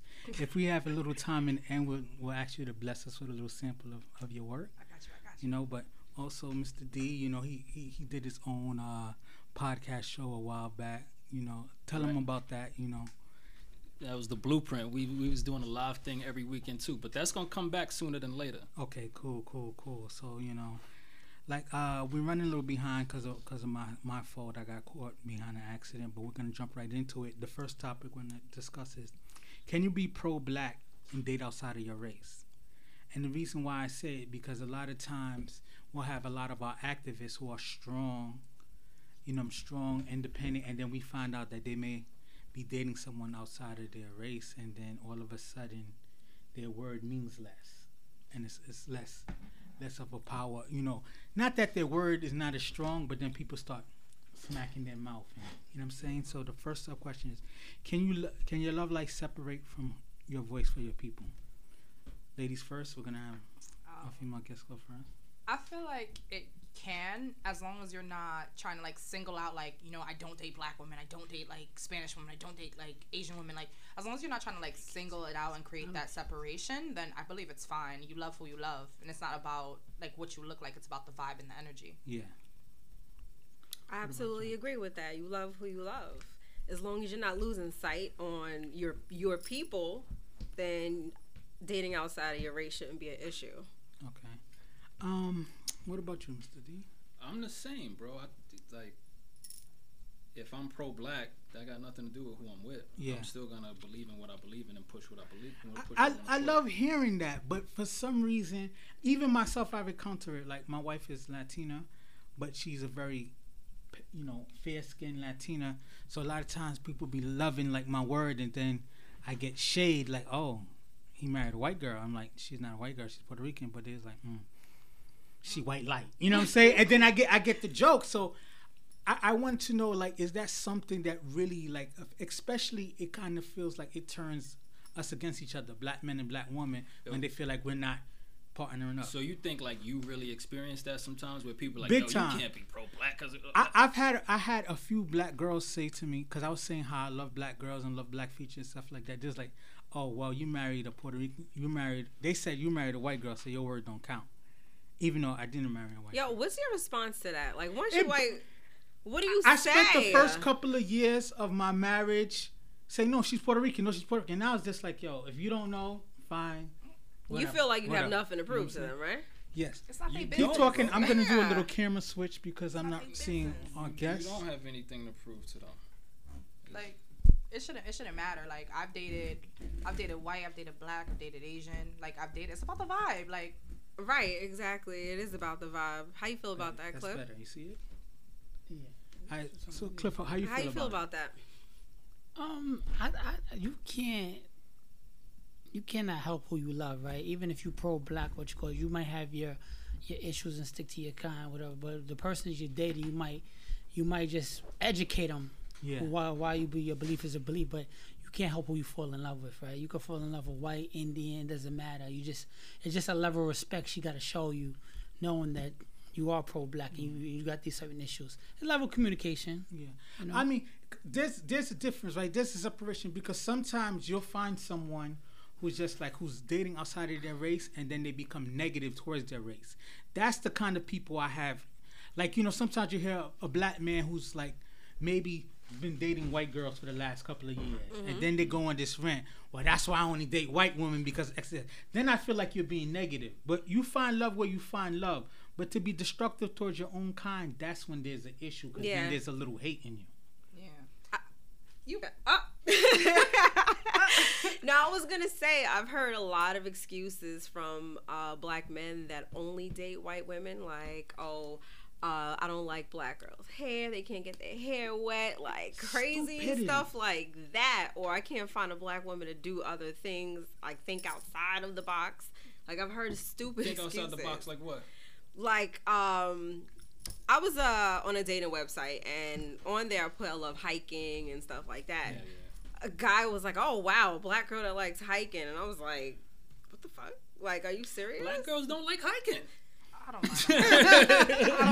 Y'all don't want to hike. Yo, you take a black girl hiking, they worried about bugs. Now, see, the thing you're saying right now is exactly what he told me. Yeah. That's and true. I'm like, I think we can't let our experiences generalize, right? Because I was chasing after Haitian girls all my life. I'm Haitian American, right. Whatever. And they was dubbing me. I don't have no hatred towards them. I just prayed to God, said, God, the last 3 girls I've been chasing after is Haitian. They gave me the dove. So I'm leaving it in your hands. Whoever you send to me, you send to me. I literally prayed that prayer. And, you know, God sent me a Puerto Rican girl. See what I'm saying? So, but to catch a bear, you got to use honey. You probably was going at the Haitian girls a different way. What you was using to get your woman I was putting Haitian girls on a pedestal. Yeah, I was putting them on a pedestal. And what I learned, the biggest You put them on a pedestal? They built different, trust me. Not that they didn't just a pedestal. What I learned is people gotta earn the level of respect and love that you give them. I was giving them too much love up front, and then you know it is when you're younger, it's not appreciated as much. So then, you know, if you're too nice and too sweet in the beginning, especially when you're younger, I think a lot of time women aren't ready for that. So women kind of feel like, oh, he's too goody for me. Oh, I need more of a bad boy. And you know, we go through that phase. Y'all may not feel that now, but a lot of women when we were younger, it's just like they was chasing after the dudes who was kind of being dickheads towards them. You know what I'm saying? And then as I got older, I started getting appreciated more and more, but I was already out of that kind of situation. What do you feel about that, Claire? About what? Just in general about like, you know, the choices that we make as far as love and not necessarily having people fit a certain criteria, right? Because you know you're married, but you happen to marry a half and half black, half Latina. Yeah. You know what I'm saying? No one. Well, she's mixed, right? So no one necessarily gives you that vibe. No one necessarily gives you that vibe of that you went at the quote unquote outside of your race, but then they kind of said that, oh, you just like light-skinned girls. They generalize you because of that, right? Yeah, 100%. So how do you combat that? Like I said, you can't help who you fall in love with, right? But and then when people do see it, I always dated light-skinned girls since I was younger, but it's not the reason. It's not the reason when I say, "Oh, why you not looking at me?" No. I was looking to you to see if that generates a reaction. No, those type of things never do. No, I always dated light-skinned girls, but if I ran into a sister that I was interested in at the time before I was married, 100%, I wouldn't mind. Pursuing a relationship. You can't help who you fall in love with. People gonna comment regardless, right? White, black, it doesn't matter as long as you find happiness. That's what I think. My first love was white, and I remember when I took her around my neighborhood, all of my friends, like, you know, they were like, "What the fuck?" Is it the same person that I know of? Yes, the same person. He's more like white chocolate. You know what I'm saying? Where he has that flavor. When you see his appearance before, you know, his status. When back in the day, he was a regular white boy. Like, he wasn't who he is now. He was a regular white boy when you was with him? Yeah. He was a regular, like a regular person. I don't want to. You want to keep his name. Yeah, and I don't want to say his name. When I say regular white boy, I mean like your standard white guy, not a dude who listen to rap, who got a little swag. There's no way from not to give out his Hey, what's your name? Amanda. Hey, Amanda. Would you like to go out on a date? Was it that? No, he wasn't like that. Right? Exactly. I'm not gonna expose who that person is. That person is a celebrity now. But from who he is now, I can't see him being a Poindexter white kid ever. That was a calm name. Okay, so he's not a Poindexter, but he wasn't. Like the way Derek described, I can't see he was ever. No, he was never like that. No, he was a white guy who liked black girls. I was his first black girl. First black. He likes you, so you count. All right, so the next question is, how far do we take dating restrictions? American-born, African-American dating, Caribbean-American has been a big culture difference, but they're still black. So how do we do restrictions? No restrictions, bro. No, because I feel like no restrictions. The biggest thing I get from it is culture, right? A lot of times we let culture divide us, even amongst black people, right? Black Caribbean people will talk shit about African American people, and African American people talk shit about Black Caribbean people, right? And there's sometimes even dating that causes the kind of a conflict. Yeah, you know what I'm saying? That's tribal, but like tribal. That's a good. What? Good. like depending on the type of person that you want, you just have to speak that language to them. You got to connect with them, and that's how you get them. Yeah, I mean, you being married to an Afro Latina, you know the whole plaiting those collard greens kind of thing. Do you feel like you run into that cultural divide where it's just like the differences sometimes stick out?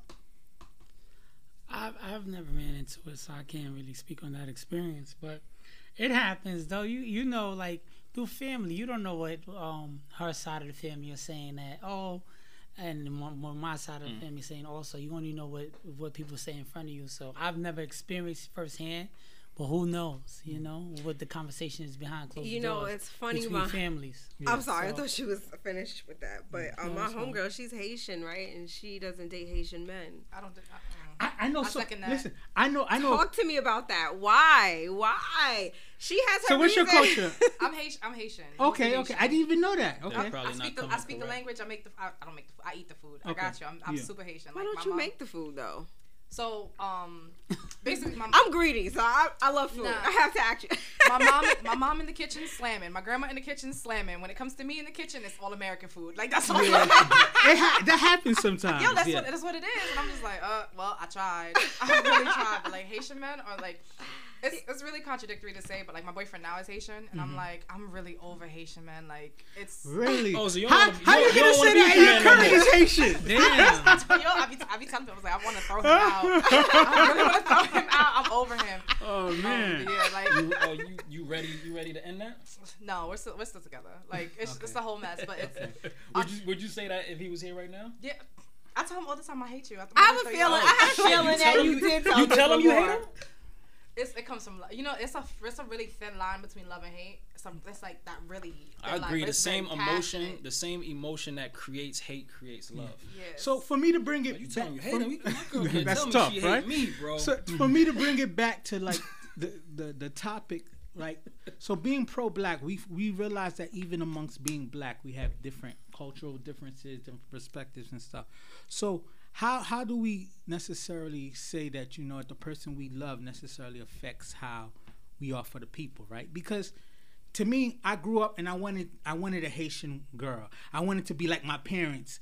And then next level, I wanted to possibly be like the Cosbys, like Bill Cosby. And even though Bill Cosby, we find out. You wanted to be like Bill Cosby? Not Bill Cosby. Not Bill Cosby. Only on the show. I'll correct that. I want to be Heathcliff Huxtable and Claire Huxtable kind of thing. There you go. So that it made me chase after certain women who I kind of shared my views and stuff like that. But then you just realize, like, when you start to fall in love, you may not have the same views or the same political stance as the person that you're with. But that doesn't change necessarily wanting better for your people. You was projecting what you wanted onto somebody. Yes. You know what I mean? And then as soon as that's true. You was doing everything. You was doing everything in your power to make them like you, and they wasn't doing anything to make you like as soon as I saw some semblance of something that I know. He's great with relationships. If you ever listen to his podcast in the past, he's great at relationships.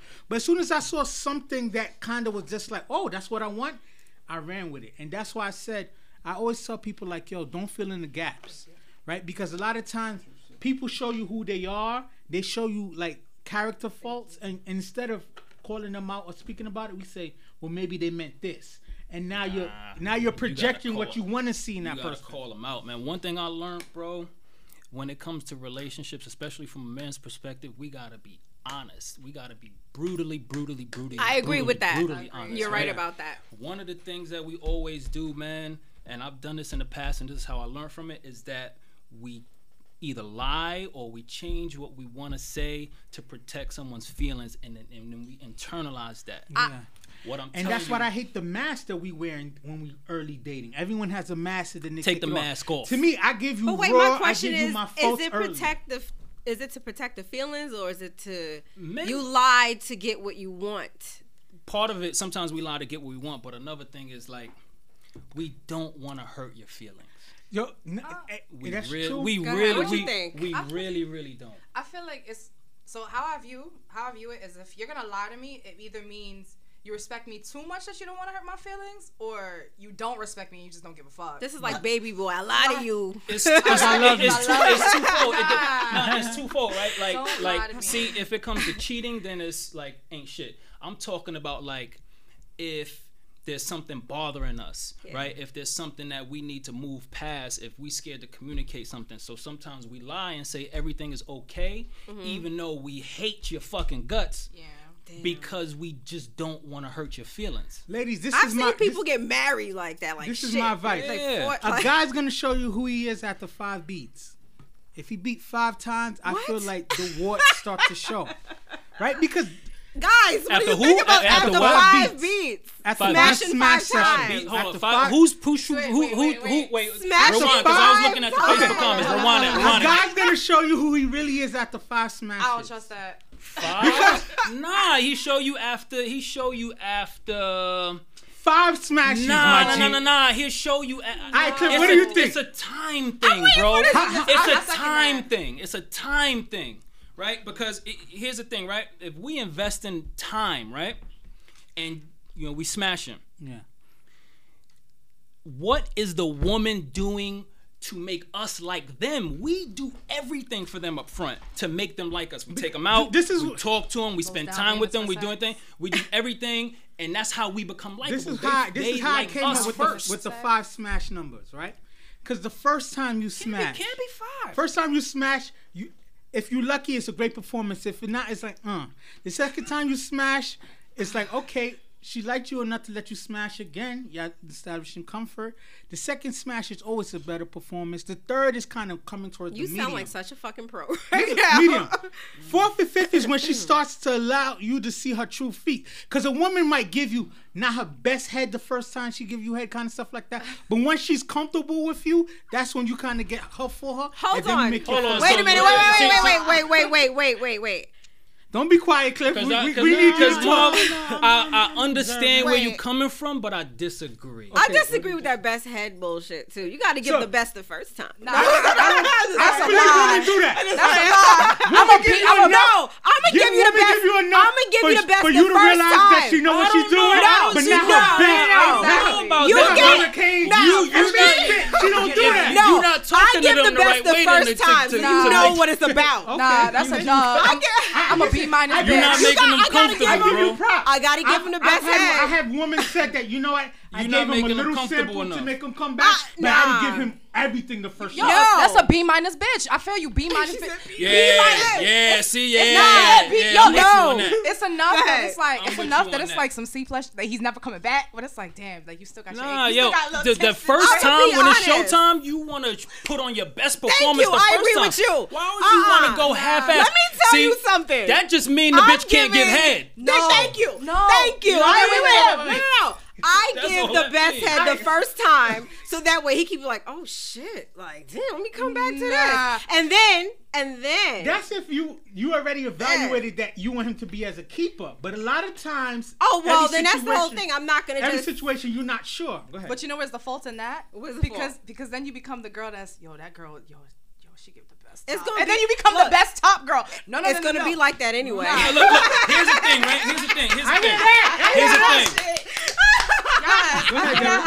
It's gonna be the best anyway. Here's the thing, bro. Because you could smash one time and then never want to talk to her ever again. It's not a fight. It's a do I like you? I agree with him. Do I like you? Because agree with him. As men, right? We could have sex with a woman we don't like. Yeah. Right? But when it comes to that 5 thing, that don't matter. The 5 thing's not gonna happen to randoms. I'm talking about when you. Neither is the giving the head ain't gonna happen to random. One time, bro. First time. After you hit it the first time, you know if you like it or not. That's not true. You can't. Wait. Cliff is quiet over there. Go ahead, Cliff. Cliff. No, I'm Come on, Cliff. Cliff is taking in these jewels. He's usually spicy. He's usually more spicy. Come on, Cliff. No, it's not. He's talking some shit. Let me just listen. Sometimes you just want to listen to music. Where's the hot shit? What's up? No, first time you can't really experience and know that if you really like her or whatever, boom. Because the first time, you're not gonna perform your best at the first time all the time. Why not? Because listen, it might be an off day. You might have been fucking all week. Yo, then you shouldn't be fucking if it's an off day. Who else you fucking fucking all week. We talking about one girl 5 times. That's what it's so Yo, weird. if it's an off day, then if I know it's an off day, we. It take about 3 times to really learn each other's body and what. That's you why I really said like. But that don't mean that you're not putting in your work. I'm with him on this one. It It could take 3 times. It could take 3 times to get real chemistry. No, it take 3 times because first of all, the first time you could be pounding your life away and you ain't doing shit to her. Yeah. It's a Why lot. would It's you pound your life away? I'm just saying, it's a Some level men- of Cause communication. I'm gonna keep it a buck. I'm on right now. I'm agreeing with him. What y'all It was when me and my wife hit the 3 to 4 times. I think it's about 3 times. After 3 to 4 times, I got so what are we? Then I knew, you know what I'm saying, okay, now we establishing kind of stuff like that. First couple of times, you kind of still trying to figure it out. But after a while, women realize, like, yo, I'm letting my guard down. We getting comfortable. What's good? But we went on a tangent. Let me get back to the last question on this topic. Jesse Williams, Serena Williams, and Sidney Poitier, outspoken black people currently dating or married to white people. Does that diminish their work or the meaning of their work? No. No, but I don't even care about that. Yeah. Right. What do you feel? Go ahead. Honestly, so I was having this conversation like with my homeboy earlier, and I was speaking from like a woman's point of view, and I'm like, it doesn't matter how accomplished a woman is, her accomplishments will not be validated enough unless she's married or she's with someone, and that just diminishes the work even further. And I'm just like, I can't. Yeah. It doesn't really matter. Like, who I'm fucking don't have no indication on how great I am, the greatness from within, because your dick didn't make me powerful. I made myself powerful. You know, Exactly. like I can't. Wait, but you know how they say. You said dick don't make you powerful? Let me say, I got the Erykah Badu pussy. You feel me? Listen, This shit going left. I did a post. I'm like, yo, whatever Erykah Badu got in her stuff, I want that because she screwed dudes' lives up. She fixed it. I mean, I'm married, so I'm never gonna sample that. But to me, that's like some Hurricane Rita Ray. But like, she's changed dudes' whole projection of their lives. You know what I'm saying? Yeah. You feel me? She did, but like, that's their fault. Yeah. How? Dirt sound like if he got it, he'd be like, you know, it was alright. I'm not gonna lose my mind over That's their it. fault. Like, but I mean, if that's what they wanted, the people who came out of those relationships, like, from your perspective, where you sit, like, did they come out better or did they come out worse? I think they took a tailspin, yo. There's like an Erykah Badu effect where it takes a couple of years for you to bounce back. Yeah, like Common lost himself for a little bit. Even Andre 3000 was weird for a little bit. You know what I'm saying? You can't be losing your mind. But it's that structure. Like when someone asked her what is it about you that you build men the way you do? She's like, honestly, man, I just listen. And I'm like, the secret. All the secrets. Yeah. That is the secret. It is the To secret. listen? To listen. To ask questions and listen. So since we in spicy mode, I'm gonna keep it in kind of the bisexuality, right? Because I feel like, we, especially people of color, we treat bisexuality different, and we kind of like, it's a stigmatism between when we accept bisexuality, when we don't, and women we accept it, we think it's fun, and men we're just like, nah, he's straight gay. There's no bisexual line. So I want to further that conversation. The first sub question: bisexual women are accepted way more than bisexual men. Do you think this is double standards fair? First of all, if she's bisexual and she's a woman, she has to be pretty. You cannot be ugly. Excuse me? Oh, Wait. That was mad ignorant. I didn't expect that. I didn't expect that First to of all, come I'm saying out. we accept it. Like if a big hairy woman come in, we be like, get out of here. But if she's pretty, I'm gonna add a little rum to this. If she's pretty, it's like, oh, she's bisexual. But anyway, go ahead. I think the Don Q guy hitting him a little bit. So what do you feel about that, Cliff? too much You've been quiet. I want to get more. It's from facts, though. It's facts. Do you want to know? This is views, right? From the friend zone. Do you want to know what men really think or no? No, let me tell you something. All right, let's talk about But it. you know, Go ahead. that's fine. Go ahead. Okay. Go ahead. Because I was like, first of all, I am a proud bisexual woman. I'm not bi-curious. I'm bisexual. Okay. That's one. Okay.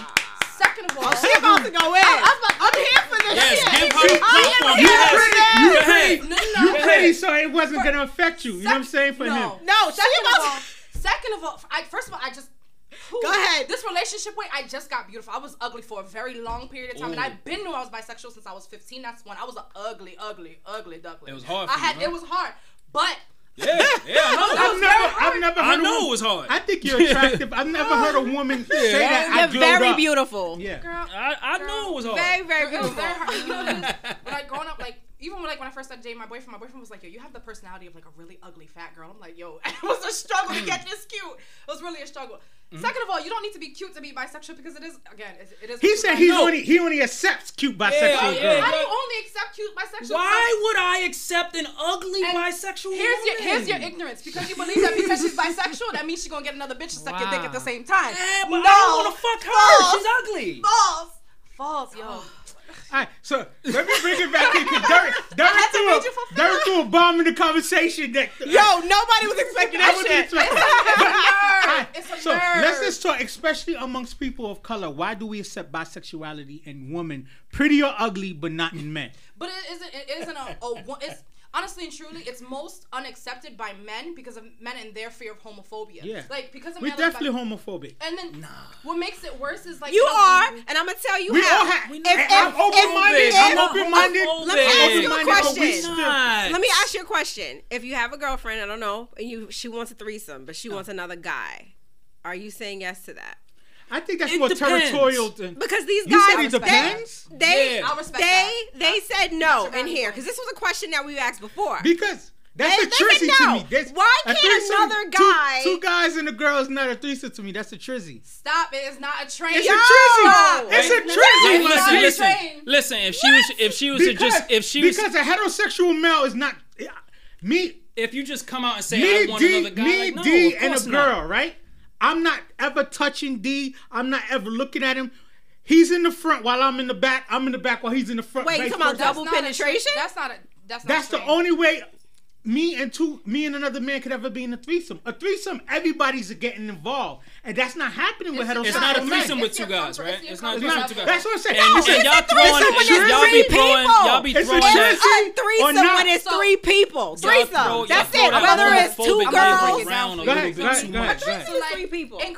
So boom, in French, right? They call it a ménage à trois. It's the work of three. That's what it roughly translates. A threesome is the work of three. Doesn't matter if. Now, do you hear gender in that? You don't hear gender in that. Two girls and one guy. That's what I said. There's no other definition. Honestly, truly, I don't care about French. I speak English. How I feel about a it, it's like being on the threesome select is bus. two girls and one guy. A threesome is Two three guys people. Two guys and one girl. I have a question then. Two guys and one girl is a gangbang. I was gonna say that. How is that If you look at porn, if you look at porn, they never. A gangbang is four or more. No. Whenever How two people make a gang? Listen, Please explain A that to me. gangbang is four or more. Three people's a gang. Everybody rules the gang, and the guys are doing the bang. Bullshit. You'll never see a porn titled a menage a trois when there's two guys Let and a me girl. ask this question. That's a gangbang. Okay, all right. That's a trizzy. What do you call it when it's three men or three women? A threesome, three people. What? Three men. Three men? Three men. Three men. Three gay niggas. That's what you call it. Gay porn be hella interesting. That could be a menage a trois because No, that's it's corny. not. Involved, they all three- mess with each other and they're It's gay. three people. A threesome is three people no matter what gender you are. It does not matter. And that's it. It's only a gangbang when it's four or more. You see, and that this argument we're having alone is the reason why bisexuality is accepted more for women than men. Right. And y'all are showing it here's right why now. bisexuality Y'all are is showing it accepted. right now. God is not done with me. I'm still growing. You know what I'm saying? Let me know when I can make a point. Go ahead, I'm choking on it. I can make a point. I got the floor. Yeah. You got the fucking floor. Here's why bisexuality is more accepted by men when it's for women and not for men. Yes. We love women, right? The more women, the better. Two beautiful women that we want interacting with each other, beautiful. Yeah. We don't like men. We're disgusting to each other. Two men touching each other, repulsive. Is it repulsive when it's double penetration and the guy is on the bottom and the girls Yeah, in the that's middle? yeah. And then the guys in the ass. That's a little. I don't know how they said that. Yeah, that's The suspect. other pair of nuts, is that Yeah, wrong? that's In suspect. that Yeah, you moment, can't do you that. gotta Can't do that. compartmentalize. You gotta pick your battle. I know some men. I know men who's done that who said, "Yo, I had to do that to just get through." Right? But to me, it's just like, yo, once our nuts slap, what kind kind of conversation do we have after that, my G? Like, that's why it would have to be with strangers. I can't do that. You can't do that, man. It got to be some dude like, Does yo. that make you?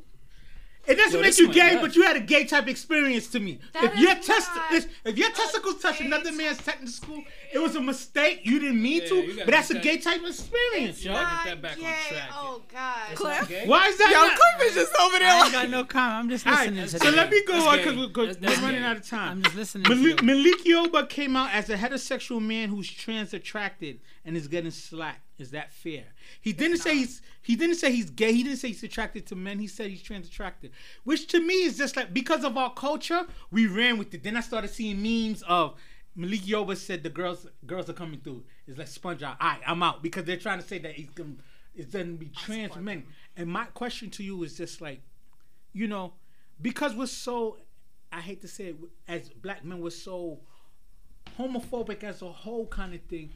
To be trans attracted, you got to realize not every transgender you can identify and be like, yo, there go a transgender. Sometimes transgenders look just like women. And he's saying that he's trans attractive and everybody lost their mind. So do you think it's fair or not? I don't think he's gay. I think he's curious. I'm not going to hold you. I'm a liberal. I'm so liberal when it comes to that. I support him fully. I fully respect that. I'm like, there are a lot of nerves in, your rectal area. You feel me? If that's what he likes, that's what he likes.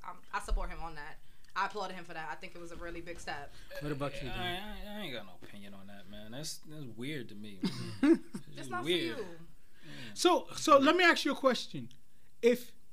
Because a lot of times there's this game on social media or on the internet. You see a woman, they'll be like, "Yo, isn't she bad?" That hook and stick that. They'll be like, "Oh, you this can't girl's tell bad," in pictures, right? but you could tell in person. And then you be like, "Oh, you comment, oh, shorty's bad." You can tell in person as soon as they talk. Oh, no, you cannot. As soon as they talk. See, some homotherapies change their way they talk. As soon as they talk, their voice deeper than mine. You said. I'll show you a couple female-born females whose voices are deeper than mine. My voice, I actually higher. Like when I speak to people, my voice is actually higher because it gives me more. My voice is mad deep. I be trying to like. So my question is, your voice not deep. It's exactly finding a transgender woman attractive, does that make you gay? Yes. It's a man. Even if you can't tell. Her presentation was to be of a woman. Like Laverne Cox looks mannish, that's so like, you can kind of tell. Like but there's some Bugs transgenders Bunny, you don't know. When Bugs Bunny used to try to trick Elmer Fudd, he'll dress up like a woman Yeah, to trick but him. And then Elmer Fudd like, oh, wait a minute, you actually Bugs Bunny. Fuck out of here. I miss those cartoons. You know, like that's what they're doing now, bro. Like, and here's the thing, right? I don't care what anybody does. They live how they live, whatever. You know, you got your things. You got people watching. I don't want to offend nobody. But if you're a man and you cut your dick off, that doesn't make you a woman. Yeah, that's a whole nother conversation. But you understand? So, are you gay? Yes. Okay. So Cliff, do you think that the slack we're giving Malik Yoba is like fair?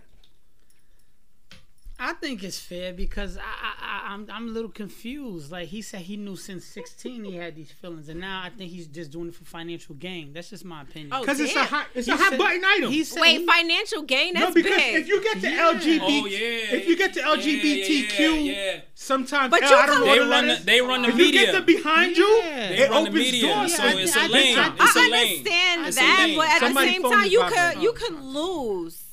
You can lose your people too. I don't think he's doing it for financial gain. He they ran him down so bad on the Shade Room, Baller Alert, and all of that. I don't think he would risk that. I was talking to my mans about this, right? We looked up the numbers. The transgender population is like 0.6 in the whole world, right? Yeah. In the United States. We're doing all of this accommodation for 0.6% of the population. There's more midgets in America than there are transgenders. Why don't we have bathrooms and things to accommodate? And I'm not saying that to offend them. What I'm saying is that they have a strong lobby and they are in the media and they are able to push issues specifically in that community. We're kind of running out of time because we started late. So let me ask this one last question, right? There's an article saying that boys get their period too, right? Because that's a transgender thing, which to me is confusing. Then there's another thing called Latinx, where certain Latin people don't want to be identified as Latino or Latina because they're gender binary. And there's also gender neutral. Are we confusing our kids in the efforts to pursue equality? Because to me now it's mad confusing. We're not confusing our kids. We're confusing ourselves. They're born into it. so they're gonna know what it is because they're being taught that. We weren't taught all of this. We didn't have all these options and stuff like that. Because we've had a transgender guest on the show, and then while we was having the show, I kept trying to think to myself, do I say he? Do I say she? But sometimes I work in the healthcare system, and they change that whole thing. Like it's male, female, and then And it's okay. Guest was mad cool. It's okay to ask them and be like, but it's okay. It's okay to open up that communication and say, "What would you like for me to call you?" Or what is your pronoun? Because they know. They're used to that for their whole lives. They know. It's better to ask than to just say it. Is that why am I now not allowed to have an opinion on it? Yeah, that's what's up. Right. So Cliff, you have a young.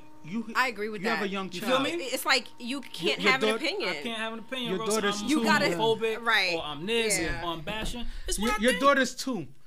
How do you feel like you're going to address this with her, right? Because eventually this is something you're going to have to speak to her about. I mean, I think it's me and her mother when the time is right.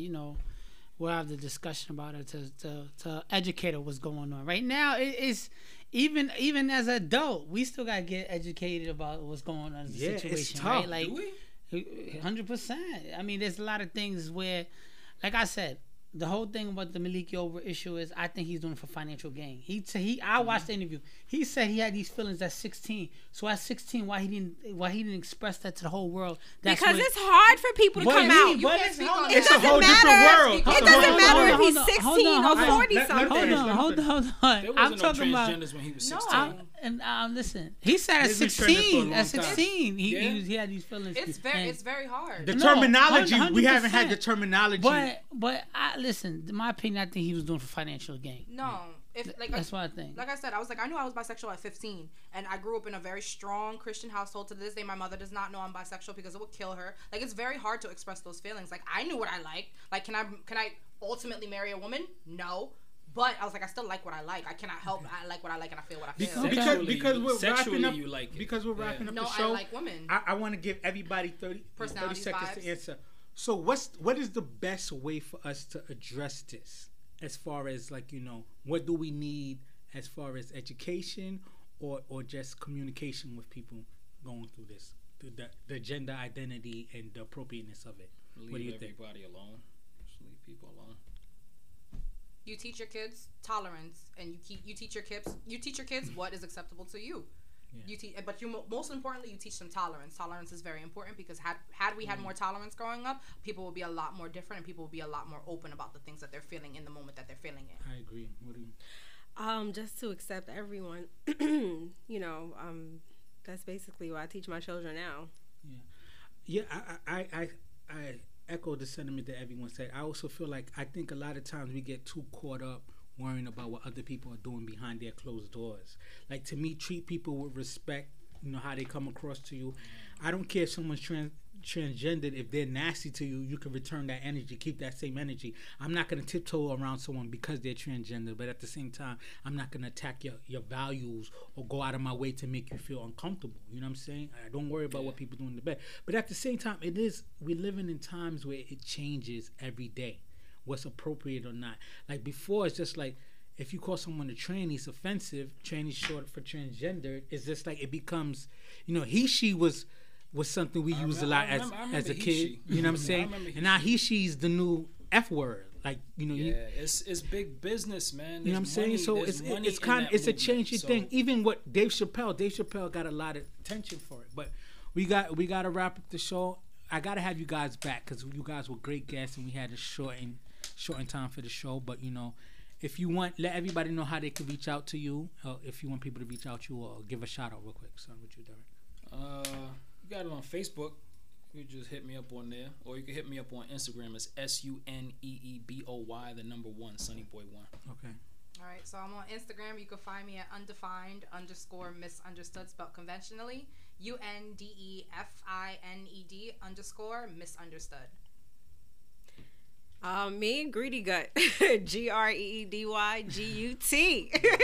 I mean, it's Real Talk Mall. You could also find me, Views in the Friend Zone, on Instagram. It's a great episode. I love having you guys. I'm going to have you guys back because we need a longer time. Yeah, you know we It was do. a short episode. Spicy episode. What about you, Cliff? You want to give a shout out before we head out? No shout outs. Just everybody stay blessed on a Sunday. That's it. All right, be like sick. that closing. We out. Views. Views from the friend zone. I'm trying to reach the end zone. I had You to think I'm kind of sweet and I was triggering you. You did. Oh my god. You I was so triggered. I felt it coming I from was so triggered. No, I was so triggered. I'm sorry. I didn't mean to. Yo, you shot me a couple of times, bro. I definitely gotta have you back. I wasn't expecting him to say that. No, because honestly, truly, I stand on so many pedestals. Like, Can't, sis. You can't stand on no no, pedestals. I have to stand on the pedestal What as a pedestal you Haitian woman. stand I on? have to stand on the pedestal as a Yo, black Steve, woman. can you take I a have to stand pic on the for us pedestal real as a quick, woman and then we out? with the afro. I gotta stand on the pedestal with women. It's a hard, You yo. putting too much pressure on yourself. It's not pressure on myself. I am destined to be great. Oh Jesus, I am destined to be You great. putting too much pressure on yourself. You're putting way too much pressure on yourself. That's too many pedestals. It's yo. How you gonna be on all those pedestals and still I stand on my yo. How you gonna be on all those pedestals and still keep your man happy? We'll see. We'll see. Right? You worried about being Except- a black woman, about your afro, about being bisexual, and he here miserable. Oh no. I'm gifted. I can multitask. You feel me? I had the most interesting numerology reading. I don't know if you believe in numerology. Do you know what numerology is? I do. So when I got my reading, I got my reading done by this really cool lady. Yeah. It was like I have a very healing spirit.